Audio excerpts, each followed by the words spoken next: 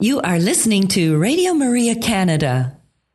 We now present the Health Hub, hosted by Kathy Biasi.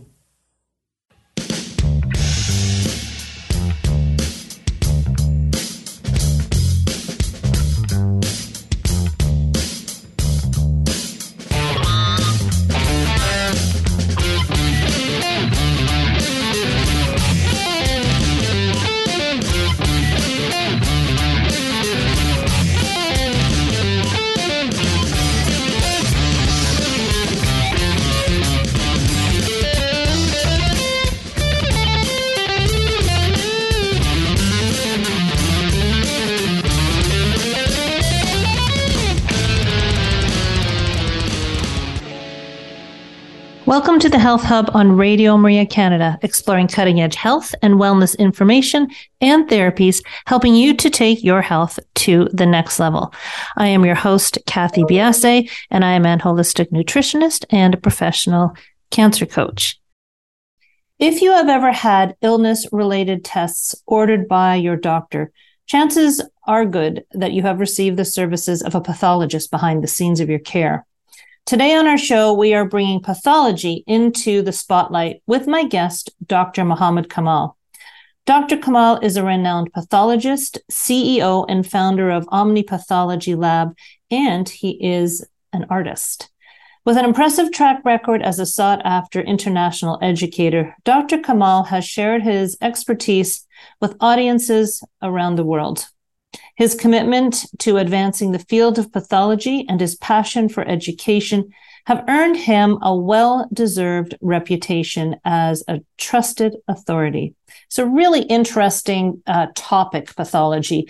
And we talk about what pathology is, exploring what pathologists do, and should there be a greater patient-pathologist relationship. We also get into the topic of how HPV is related to throat cancer, details of OmniLab's new HPV oral test, including how it's administered and who should take it, and why there is an increasing need for an oral HPV test. Today's show has been taped, so no opportunity for calling in, but please do join us after the break for this great conversation with Dr. Mohammad Kamal. You are listening to Radio Maria Canada. We now continue with the program, The Health Hub, hosted by Kathy Biasi. Welcome back to our show. As mentioned, the show has been pre-recorded, so no opportunity of calling in. Please do follow us on our social sites. We are on Instagram, Twitter, and Facebook, and we are at the Health Hub RMC on those locations. And if I did not mention that in my introduction, that was my fault. Yes, this has been pre-recorded. Dr. Kamal, welcome to the show. Thank you so much, Kathy, for having me. It's such a pleasure to have you on. And it's, speaking to a pathologist, I think is going to be very, very enlightening for a lot of people. You, by nature, are behind the scenes from all the pathologists that I've ever encountered. Yes. Correct? You don't see patients directly? We don't see patients. Some pathologists do. Those who are specialized in blood bank, for example, they see pathologists. Some cytopathologists who perform fine needle aspirations can be patient-facing. And I got the pleasure to do that when we were testing for COVID. I got to swab quite a few patients, so I got to be in front of patients during the COVID pandemic. What education do you need to get into pathology? And, really, what was your drive to get into this aspect of medicine? So I went to, so you need, for pathologists are medical doctors. So you go to medical school. And in my case, I went to Cairo University School of Medicine in Egypt. And in Egypt, you get into medical school right after high school, and it's a 7-year program, 6 years, and then 1 year of clinical rotations. In America, you go to a pre-med program, which is 4 years college. You get a bachelor, and then after that, you apply for medical schools, which would be 3 to 4 years. So it's almost the same number of years. but in Egypt you get through it, and some other parts of the world you get through it right after high school. And then after you get your medical degree, people tend to specialize, and I decided to specialize in pathology, even though when I got into medical school, my passion was for cardiology. But things that I've done through my training and things that I've done after I came to the United States kind of made pathology much more attractive. I did a lot of research in medical diagnostics, and it became much more a natural pathway for me to get into pathology. And I got in and I fell in love with the specialty. The idea basically is a pathologist, especially if you're specialized in histopathology or tissue pathology, so you tend to be looking at biopsies and looking at tumors and looking at things that are taken out of the patients and make the diagnosis, whether they are cancer or inflammatory conditions. So there is a definitive nature to the work where you get to have the final word on a lot of things. You can say this is malignant, you can say this is not malignant, and it makes a big difference. And it's quite attractive for me to be in an area that has some you get to have the final say or one of the final words about a diagnosis.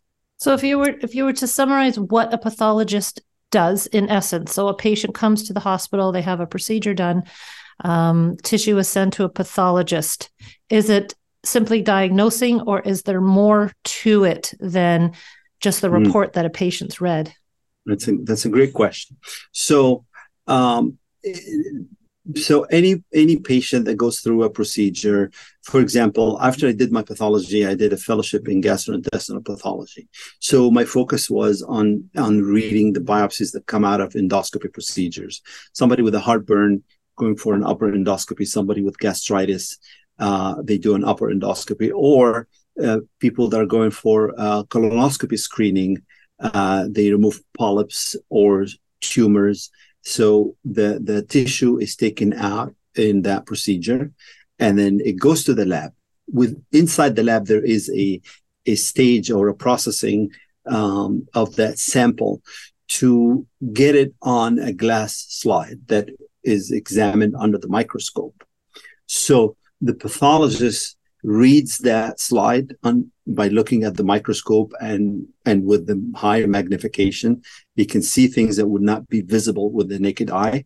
And with that, they make a diagnosis. A lot of times that diagnosis cannot just be there. There has to be some kind of a clinical correlation, or in our case, clinical and endoscopic correlation. So the physician would take a biopsy and would say that the clinical picture is this: patient has diarrhea, or patient has heartburn, or patient has an obstructive mass. And in light of the findings under the microscope and the clinical and endoscopic information provided by the doctor, we make the diagnosis. So there is a high level of correlation that needs to happen before we provide the final diagnosis on the report that usually the doctor gets and shares with the patient. As you're talking, I mean, it's a level of expertise that, most of us will never see. Now, my question for you, and as you were talking, this sort of popped into my head, with the clinical and then the pathology reports, and I am sure that the medical terminology and the detail in the reports is extensive. Should patients be reading the reports from the pathologist or the doctor before they get an explanation from their practitioner? Wow, that's a great question. I actually believe that the patient has every right to get every single document related to his or her healthcare. However, it is a better process that the report goes to the patient through their treating physician. And the reason we want that to happen is that there has to be, the information needs to be provided in a context, right? The clinical context of the patient, the patient's symptoms, the patient's findings clinical findings would basically be providing the background for the pathological findings. And a lot of times we have people that they call and they want to speak to the pathologist. I personally, my personality also is making me very comfortable talking to any patient.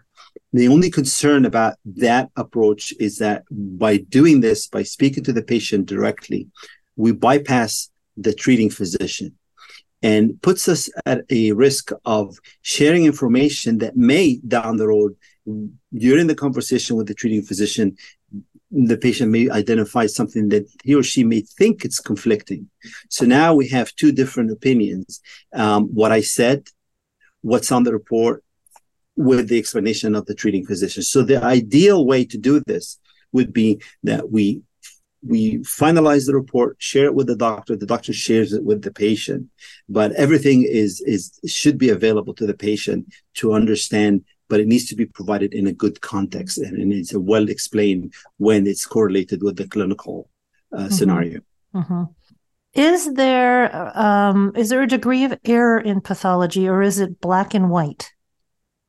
Oh no, there are multiple levels of error that can happen in a lab environment, and actually it's actually interesting because pathologists in a hospital, for example, you find that the most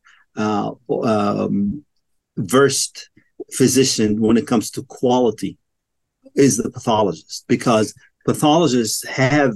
And I'm not saying that the clinicians don't have that, but it is really part of our daily process is quality. We have quality controls, we have quality assurance systems, we have periodical inspections of laboratories that makes us really highly aware of quality measures. So because of that, you'll find that we have looked so much into quality that we also looked into errors, that we categorize them. We have a pre-analytical errors, and there is analytical errors and post-analytical errors. And I'll give you an example of each one. So a pre-analytical error would be a sample coming into the laboratory, and then the data entry, there's an error in entering the patient's name or date of birth, for example. That is identified as pre-analytical error. The grave ones, of course, would be, and then the analytical error would be something that you switch a sample. That's part of the analytical process, or a pathologist misdiagnosis a case. And then the post-analytical error would be something like a report. Instead of going to Dr. Smith, going to Dr. Jones, and then it goes to somebody else, or there's something, the delivery of the results, something like that. These are just examples. Of course, I can't go through every possible scenario of the types of errors, but there are errors that can happen, just like in any other operation within the medical or even non-medical. Now, the job of the pathologist, the lab staff, the laboratory director, is to put in measures that can allow us to detect or first prevent errors, then detect errors, and then, of course, having a well-defined system for corrective action. So yes, there are errors that can happen, and what really separates labs from each other would be the level of the systems and the protocols that are put in and the procedures that are put in to identify these errors and prevent them, and the corrective actions that usually addresses the error but also addresses the entire process so that nothing like this would happen in the future. Mm-hmm. Now, do you find with a pathology specialty that you are continually needing to research and be educated with new genetics coming in, with new diseases coming in? Is it a much more in-depth profession than a more clinical doctor? It is both. It's always going to be clinical. I actually one of the biggest advocates of promoting the role of the pathologist to be at the forefront of the entire patient care. There are people that think the pathologist should be, the person in the basement, just, like you see on TVs, just doing autopsies. Yeah, I mean that's our thought process, right? We never see you, we never come in contact with you. Right. But I think that there is I use that term a lot now, the modern pathologist, which I identify as somebody who is, one, did not get into pathology because they didn't want to talk to anybody. They got into pathology because they have passion for that diagnostic process, but they also have the confidence and the communication skills to be able to ask the questions, become the true consultant that pathologist should be, a consultant to the clinicians. And then that is going to be the pathologist who's going to feel extremely comfortable picking up the phone and asking the clinician, by the way, the sample that you got me, I need more clinical information about it. Or what is the history here? I don't think I have enough to do this. Or feel comfortable saying, this is not as black and white as you may expect it to be. There is some kind of gray zone here. We can't make a definitive diagnosis, and be able to explain why that there are features that cannot allow us to give a definitive diagnosis.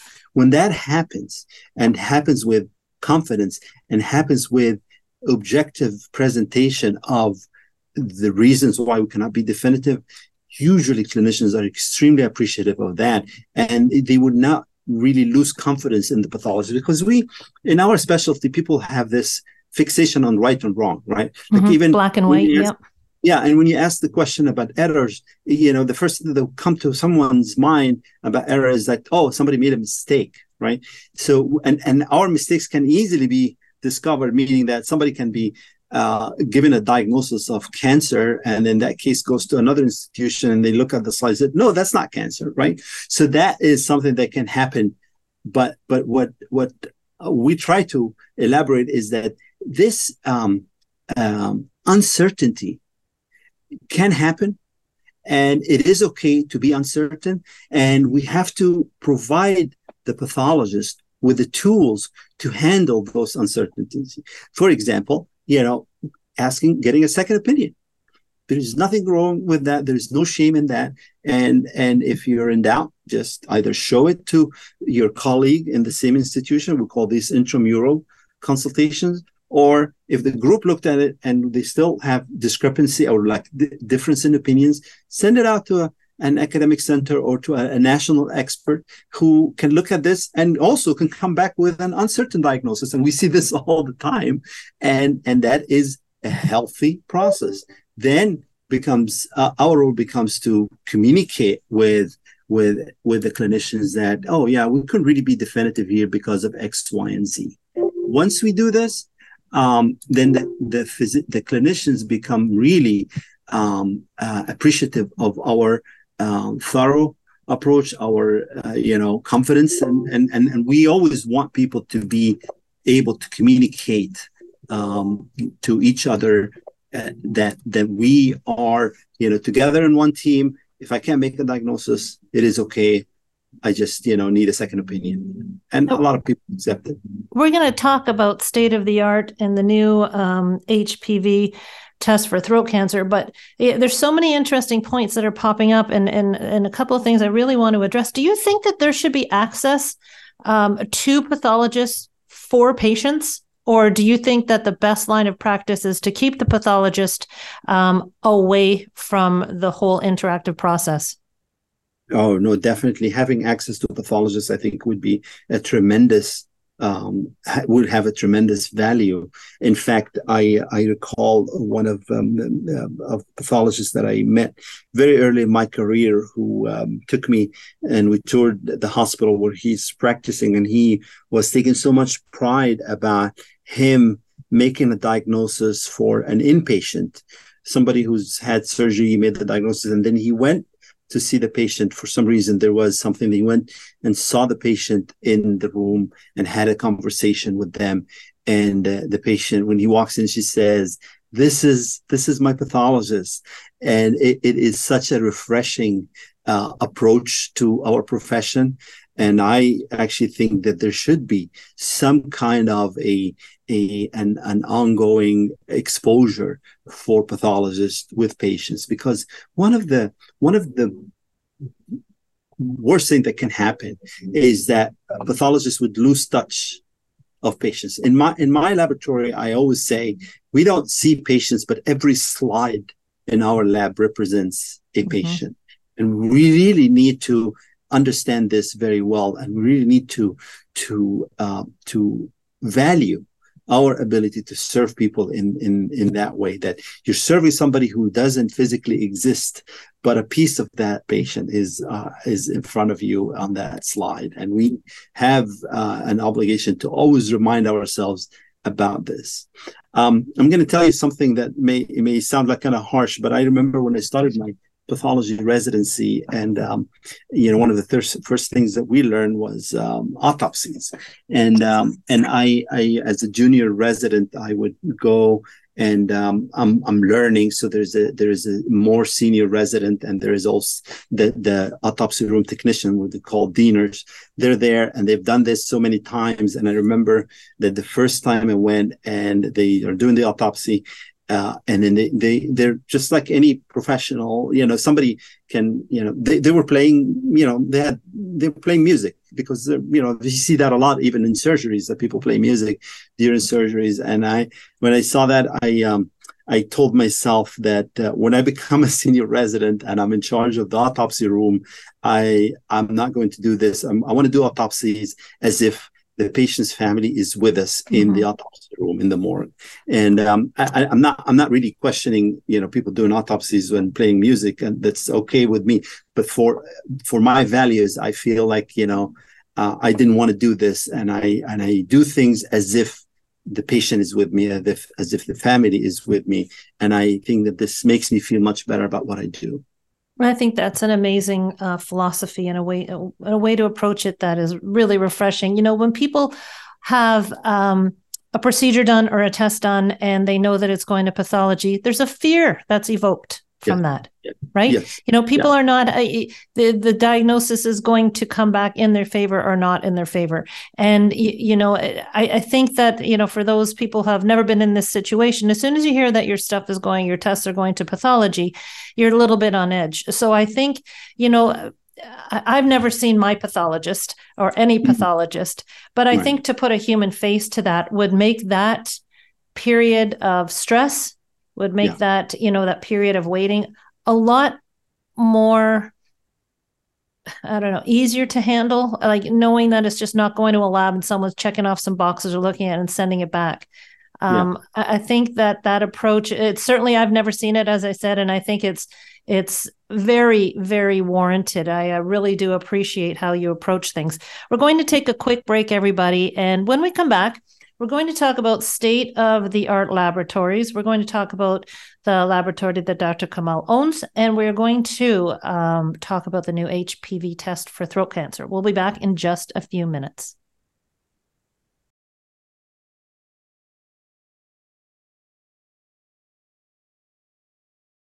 You are listening to The Health Hub here on Radio Maria Canada, a Catholic voice wherever you are. To contact us and be a part of the show, email thh@radiomaria.ca. We now continue with the program. Here once again is your host, Kathy Biasi. Welcome back to the Health Hub, everybody. We're going to continue along this. I find it such an extremely interesting topic here, pathology, Dr. Kamal. You own your own lab. I'm assuming that you are just really happy with your choice as a pathologist. Before we get into your lab and this testing, what do you enjoy the most about being a pathologist? I really love what I do, meaning that I like the specialty of gastrointestinal pathology. I find myself enjoying the more difficult cases. It makes my day when I am able to diagnose a difficult case. I hire pathologists, and some of them are fresh out of training, and the process of teaching them and guiding them in the beginning of their professional career to become independent pathologists, that part is a tremendous, gives me tremendous joy. I really like teaching, and I really enjoy watching the learning process. Mm-hmm. So all of that is great. And then, of course, I enjoy my conversations with my colleagues on the clinical side, when they call me and ask me a question about a difficult case, or when they compliment a difficult diagnosis that I made.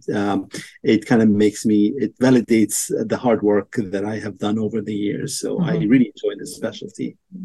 So I don't know I don't know if we have any private pathology. I'm sure this is something I probably should have checked into before, but Omni Pathology Lab is your lab, and it's a private lab, correct? I think we're familiar with pathology in hospitals, but can you tell me about what you would call state-of-the-art pathology services, and who are your clients? Yeah. So state of the art. So if you think about a biopsy taken from a patient, sent to the lab, that chemical process of putting the tissue on the slide and reviewing it, that process has been the same for ages. It's done the same way. There has not been major advancement in it. However, the state of the art comes with, what do you do in addition to making this microscopic examination? So the technology provides us with additional testing. There are something called immunohistochemistry, where this is a mouthful word, but basically identifying specific antigens on the tissue and using the right antibodies and creating these reactions where you highlight the cells that you're looking for. So we deal with something called sometimes tumors of unknown origin. You have a tumor that looks so poorly differentiated that you can't tell what it's from. So you have a panel of immunohistochemistry stains that you could do, and depending on what's positive and what's negative, you can identify the original cells from which this cancer is arising. And that helps in treatment because, for example, the colon, we have colon cancer that arises in the colon, but you could have metastatic tumors that can arise somewhere else and go to the colon. So that is one way of technology or state of the art.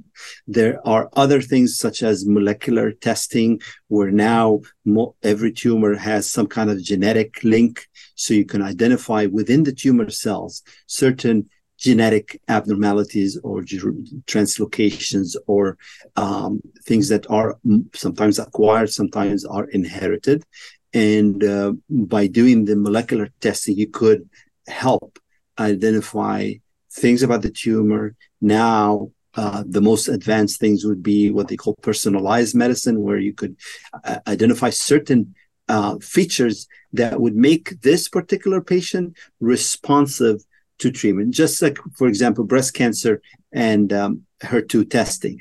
If a patient has breast cancer that's HER2 positive, then she would respond to Herceptin treatment, for example. So, and there are so many similar examples in different kinds of tumors. So that's a way to do it. And then now, what we saw with PCR testing and its value in infectious disease diagnosis.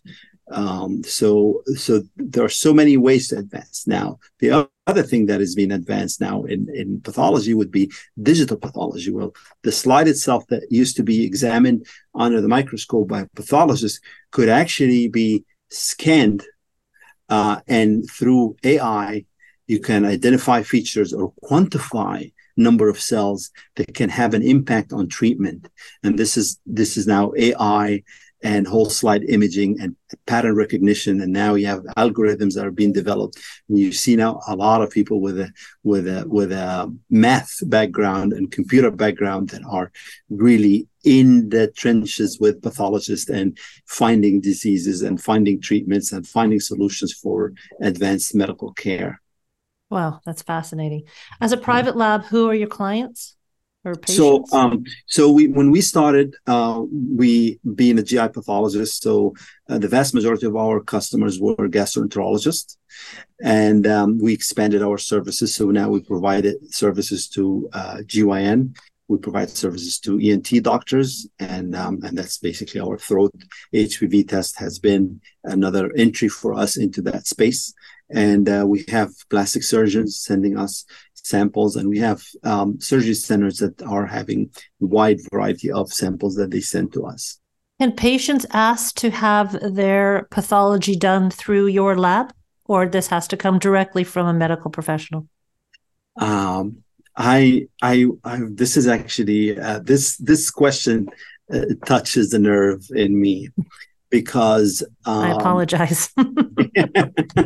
No, I'm just saying that because I believe that which lab gets the biopsy should be a decision of the doctor. The treating physician should be able to say, I want this biopsy to go to this lab.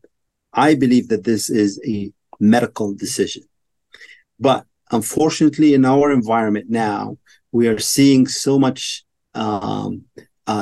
of these decisions being taken away from physicians. And it would be, well, this patient has this insurance plan, and all of the lab work coming out of that lab must go to this laboratory, right? And a lot of times these laboratories are not, as they're much bigger than we are. They have so much influence and they have these contracts, but we feel that we earned the right to compete. And when we talked in the previous segment about the patient's anxiety about delays in lab results, we believe that the fast turnaround time is the top of the quality measure, meaning that a patient who's anxious about results should never wait for 5 days to get a pap smear result. If I can turn in a pap smear result in 24 or 48 hours, then that's better for the patient, because she's not going to be sitting there waiting for that result to be positive or negative. And she would wait for 5 days, 7 days, 8 days. And then the lab that is not delivering on the turnaround time standard will continue to get that work regardless, because it's dictated by the insurance companies. So yeah, in the ideal world, yeah, the patient but even before the patient, the physician develops an experience, and the physician can tell if this lab has been delivering every time. And they would say, okay, yes, that work should go to that lab. I have clients that part of their patients are under certain insurance plan, and they call me every week to say, oh, it was diagnosed like that in this lab. Do you mind looking at it? Or can you tell me what that means? Can you help me with this? And they are frustrated, but their hands are tied because it's been dictated by somebody outside of that medical practice. It's an insurance company or some entity that doesn't really know the clinical value of going to this lab versus that lab. So yeah, the answer to the question is that unfortunately no. But there are some plans that allow this, and there are some physicians that can put their foot down and say, you know what, it has to go to this lab. But not everybody has that kind of luxury. Well, when you're free to talk about this and you get on platforms like you're doing, and I know you lecture, rattling cages is where the foundation is shaken, right? So hopefully by, all your appearances and being on my show and other things, that tide of change can start. Now, you have developed a new HPV virus or HPV test. Yeah. And what is this for? So when we started to extend our services to GYN doctors, part of the GYN testing is to, the doctors that take a pap smear sample. That pap smear sample is tested for cytology. They look at more, the changes in the cells that can happen. And most of the time, it's a screening for cervical cancer, which is HPV related. And there are panels of testing that can be done for sexually transmitted infections. such as HPV, chlamydia, gonorrhea. So we have testing capabilities, and these are all PCR testing. So when we started serving GYN doctors, we started to see questions from doctors telling us, do you have an HPV test for the oral cavity or the oropharyngeal, which is the throat? So what we did is I kept that in mind. And after the COVID pandemic, we developed an HPV COVID test because we really wanted to help the community. And we expanded our PCR testing capabilities. But when I was selecting the instrument that we will get for that COVID testing, I made sure that we get an instrument that can also do HPV because we wanted to continue to offer the services after the pandemic. So towards the end of the pandemic, and that's like beginning of last year, I said, okay, this is a good time for us to develop the HPV test. So the HPV test that we have for the cervical canal that we do on the pap smears is an FDA approved test. So the FDA approval is only for the cervical canal. So I took the test and we did a lab developed test, which is like a modification of that FDA. By testing it and running a validation study for throat samples. Why throat? Because HPV-related throat cancer is on the rise. And it has been rising, and to the point that today in America, we have more men with HPV-related throat cancer than women with HPV-related cervical cancer, which is a surprising piece of information that when I looked at this, I was shocked. So I said, okay, so if this is an HPV-related cancer, and it's happening in the throat, we have to have a throat HPV test. It's a no-brainer. So I said, let's develop that test. So we developed it. We took samples from the throat and we run a validation study. Pathology is designated as a high complexity laboratory. So a high complexity laboratory is allowed to have what they call lab developed tests. Because we're high complexity lab, we can develop our own tests. So we developed the test for throat HPV. And we found that we have a wonderful assay where we have 95% sensitivity, 100% specificity. And we said, let's offer that test. And I don't want to give you an extended answer, but I just want to tell you why we believe that this test is something that needs to be offered to patients. Very simple approach. Cervical cancer and throat cancer are both HPV related. Every woman going for a pap smear gets tested for HPV. A positive HPV in the cervical canal does not mean that this patient has cervical cancer. But it is well documented that persistent HPV infection is linked to cancer development. Same thing happens in the throat, but there is no throat HPV test. So we said we have to test for that, because how are we going to identify the patients with persistent HPV infection if we don't test for HPV? Very simple logic. It's exactly the same cancer, and we just want to apply. One cancer is rising because there is no screening for it, and the other cancer is declining because we have well-established guidelines for cervical cancer. Okay, two questions. Well, actually, one is a statement. Okay, we are assuming that everybody knows what HPV is, but could you spell that out? Can you take the acronym and let people know what HPV is? So HPV is human papillomavirus. It is a DNA virus, and it is the most common sexually transmitted disease. I know in America, but I think in the Western hemisphere and in developed countries, I think it is the most common sexually transmitted infection. Okay. So it is linked to multiple sexual partners.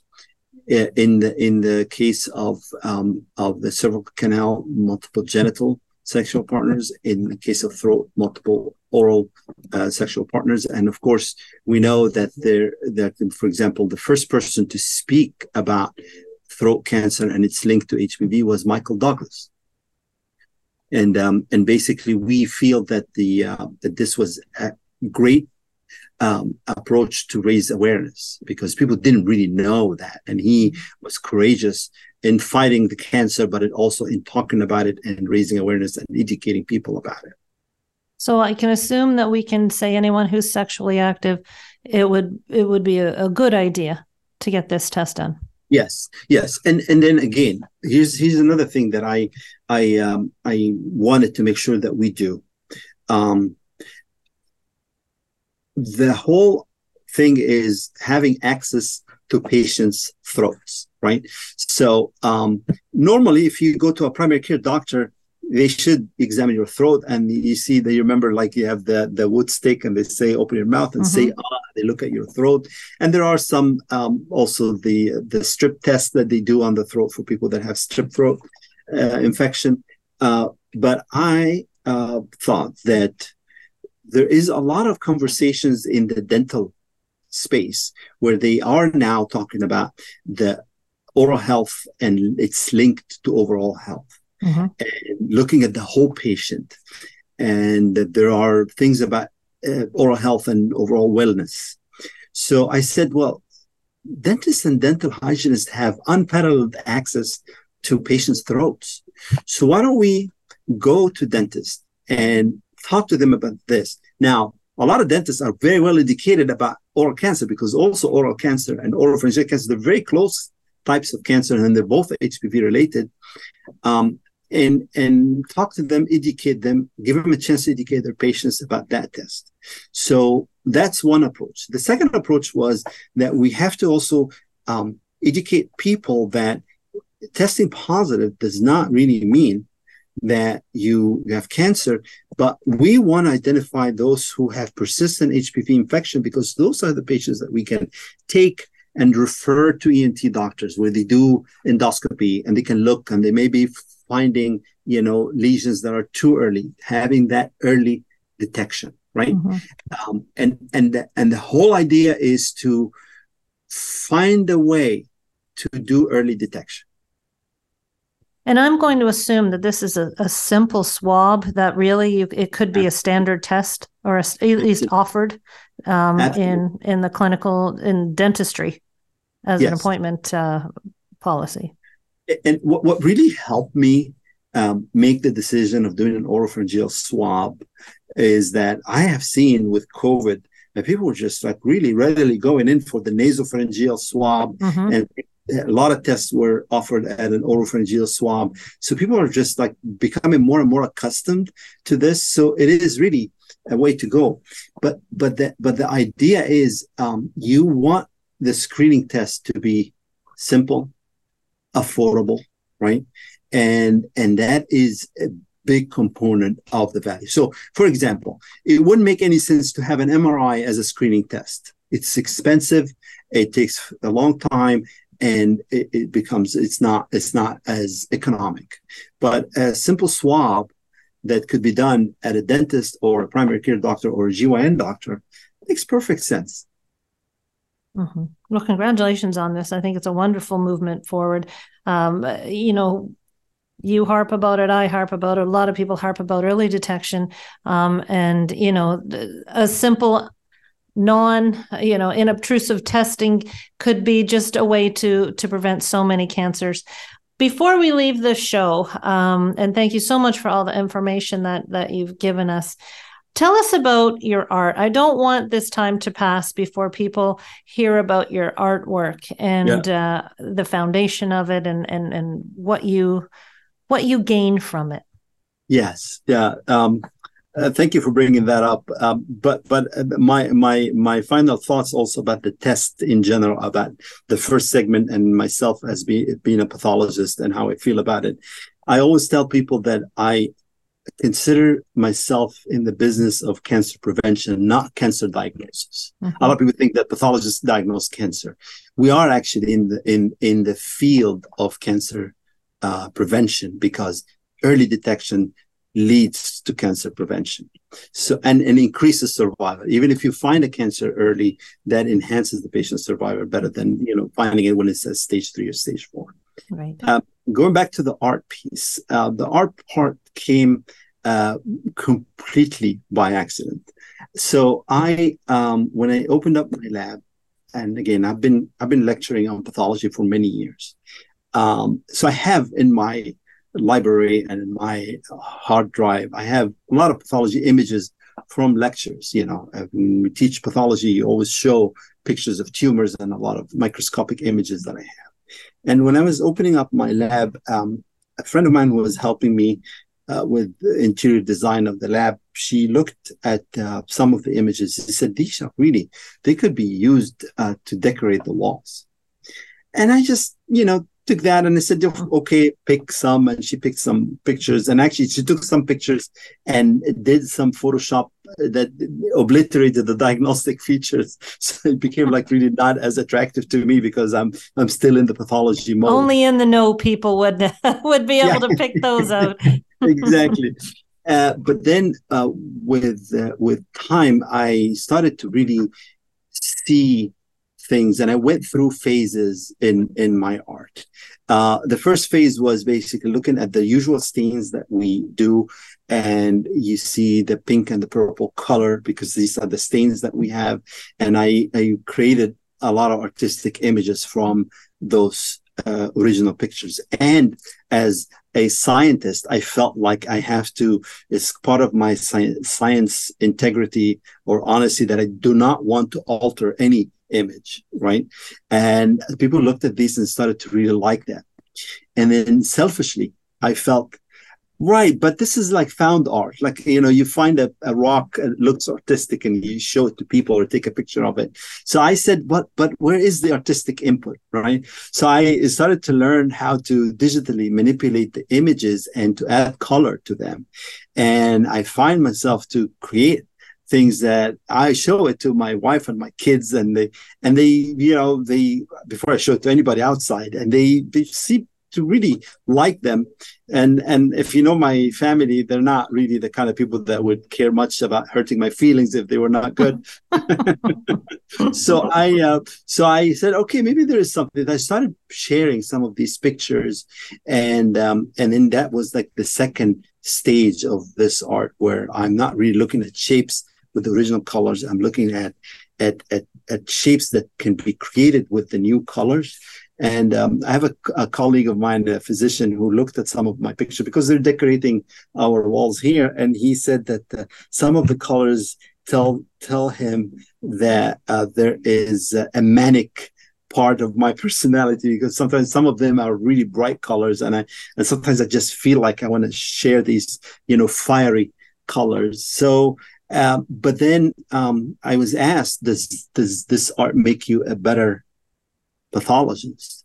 And I actually don't think it makes me a better pathologist. I actually feel that it makes me, I am more appreciative of God's creation, nature's findings, things that we find normally in nature. I feel that this art makes me able to show these things for people to appreciate. And I tell people that my art is really about the experience. It's really about the audience. It's not what I want to show you. It's what you see in that, because a lot of it seems to be abstract, and one image can, create completely different reactions from two people. And I find that to be a really satisfying experience for me when I do something and people like it and appreciate it. And I hesitated in the beginning to call myself an artist until an artist friend of mine told me, Mohammad, you're an artist. You do things, especially the microscopic things. We would never be able to see it without you. So yes, you are an artist. And of course, I'm doing this because as a physician, everything to prove my profession or my qualifications is on my wall. I have my degrees, I have my board certification. But as an artist, I felt really bad showing up and saying, hey, I'm an artist and I haven't gone to art school. I haven't earned this. And I would worry about offending artists, or I call them real artists. Real artists. Well, I've looked around your site. Now, the site for your art it's KIMO Fine Art. Chemo Fine Art? Is that how you say it? So yeah, and Chemo is my nickname. So my friends from high school and college. They call me Chemo because Chemo is the nickname for Kamal in Egypt. Got it. Okay. So, yeah, I've looked around the site. If you want to look at Dr. Kamal's artwork, it's KIMO Fine Art. And Omnipathology. If you're interested, now, can people contact you through Omnipathology?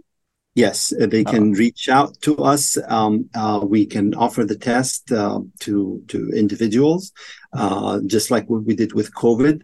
But also we had someone from Chicago calling us and said that, my patient listened to you on a podcast and she told me about that test. I listened to your, interview and I read about this test and I want to do it. She was a dentist in Chicago. So you can go to your physician and tell them about our test and they can order it, or we can send you a kit, but it needs to be swabbed. You have to be swabbed by a healthcare provider, and then we would get it. And within 24 hours, you will have a result on your throat HPV status. And that website is omnipathology.com. Omnipathology.com. Now, are the tests offered, or is this test offered outside of the United States? It's definitely offered in Canada because we are FedEx away from us. We can easily do that. We can offer it to anyone who's interested. Actually, we get a lot of inquiries about it from Europe.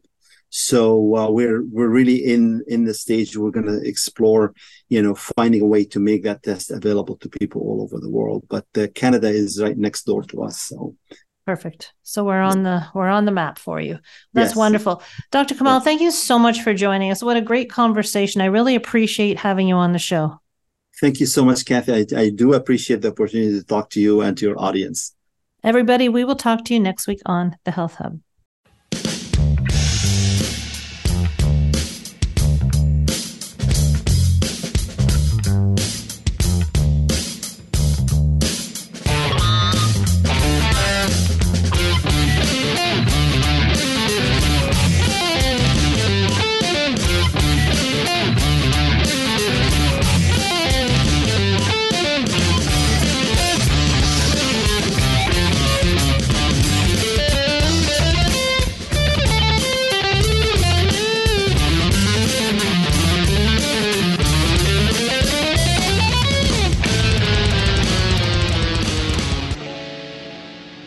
You have been listening to The Health Hub, hosted by Kathy Biasi, here on Radio Maria Canada.